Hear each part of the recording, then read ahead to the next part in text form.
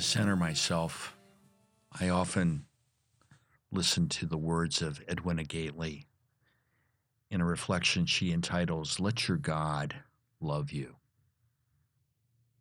So let's begin. Be silent, be still, alone, empty before your God. Say nothing, ask nothing. Be silent, be still. Let your God look upon you. That is all. God knows, God understands, God loves you with an enormous love and only wants to look upon you with that love.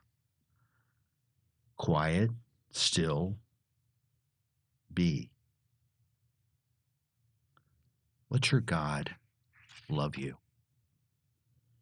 I suggest with those words tonight to go outside and look up.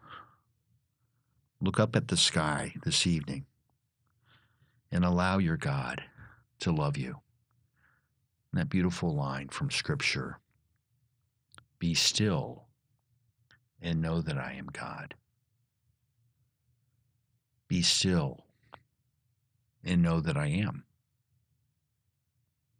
Be still and know. Be still. Be. So as you look up, the stars, the sky, the magnificent constellations reflect this Advent season on beliefs about family and work, just about life itself and God, and maybe an Advent examen from the perspective of the stars. What beliefs over the past year have endured? What new ones have you adapted given this time of necessary adaptation? And maybe which are the ones you've been forced to discard and realize they're no longer important? I think when we look at the stars, we get a very different perspective. We get a picture of the eternal now.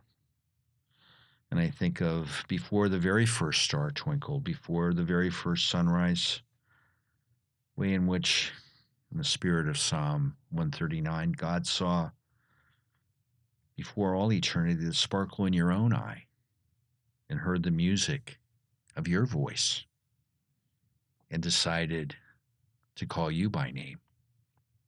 Isaiah 43.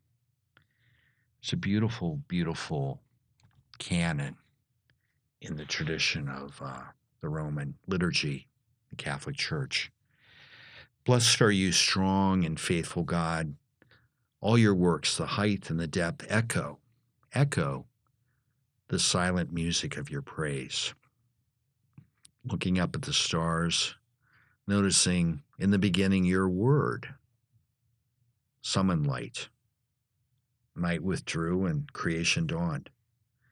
The ages passed unseen, water gathered on the face of the earth, and life appeared.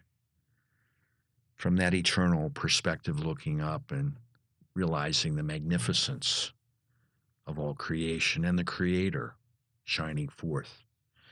But we know when the times at last had ripened and the earth grown full in abundance, you actually created in your very image man and woman, the crown of all creation.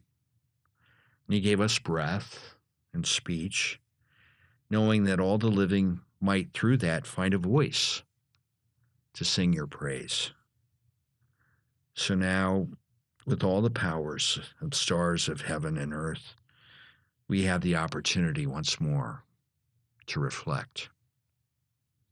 And every year, we think of the Star of Bethlehem, that one star that invites and guides all the wise to come to Jesus, the star that draws us to him, the star that, North Star that remains steadfast, that leads, that guides, our compass, our truth, which gives us great stability and peace. And when the wise get to the place we hear where Jesus is born, they begin to unravel the secrets of the universe and become aware that Jesus himself is the light of the world. Think of that great song, Star of Wonder, Star of Light, Star of Royal Beauty, bright, westward leading, still proceeding, guide us to the perfect light. The story I think about every year at this time, thinking of my own family, my Uncle Raymond, who died at Normandy in 1944, World War II, and my grandmother, a Gold Star mother. That meaning of being a Gold Star mother, someone who lived out her son's legacy with that particular group of women. And I think of the story of a young boy and his dad in New York City. And it happened during World War II. And it was evening in the city, and only in New York where the snow sparkles from the rooftop. And the man I have in mind was literally walking down a very dark street with his little boy. And as they walked along, the youngster became very interested in the lighted windows of the houses along the way. He was interested and curious and a little puzzled. He asked, "Daddy, why are there stars in the windows?" "Well, son," his dad explained, "a star in the window means that house has given a son to the war." And the little boy literally began to cry, imagining what it must be like in that house where somebody died during the war.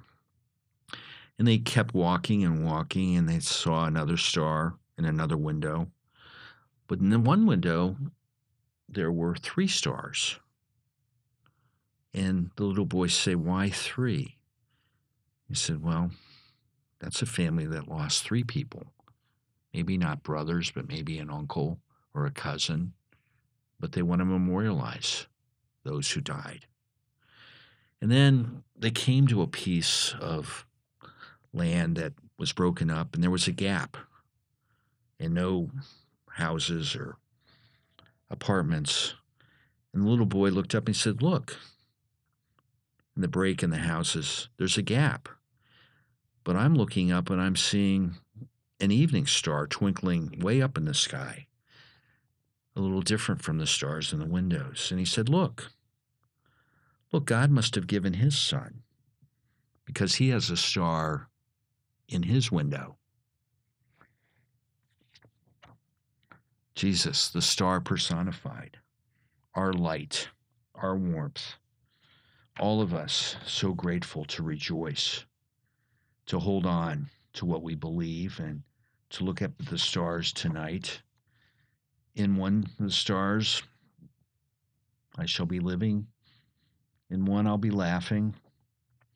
And I know of another little girl who looked up at the stars and asked her mother, "What happens? Where do the stars go in the daytime when we don't see them?" And her mother said the stars are always in the sky, but during the day they're only hidden by the sun's bright light. So my dream this season is that we could be a little like a star, each for the other, by our presence as much as by our absence. A star leading to the best of us, to the best of the unknown in front of us. And so we remember.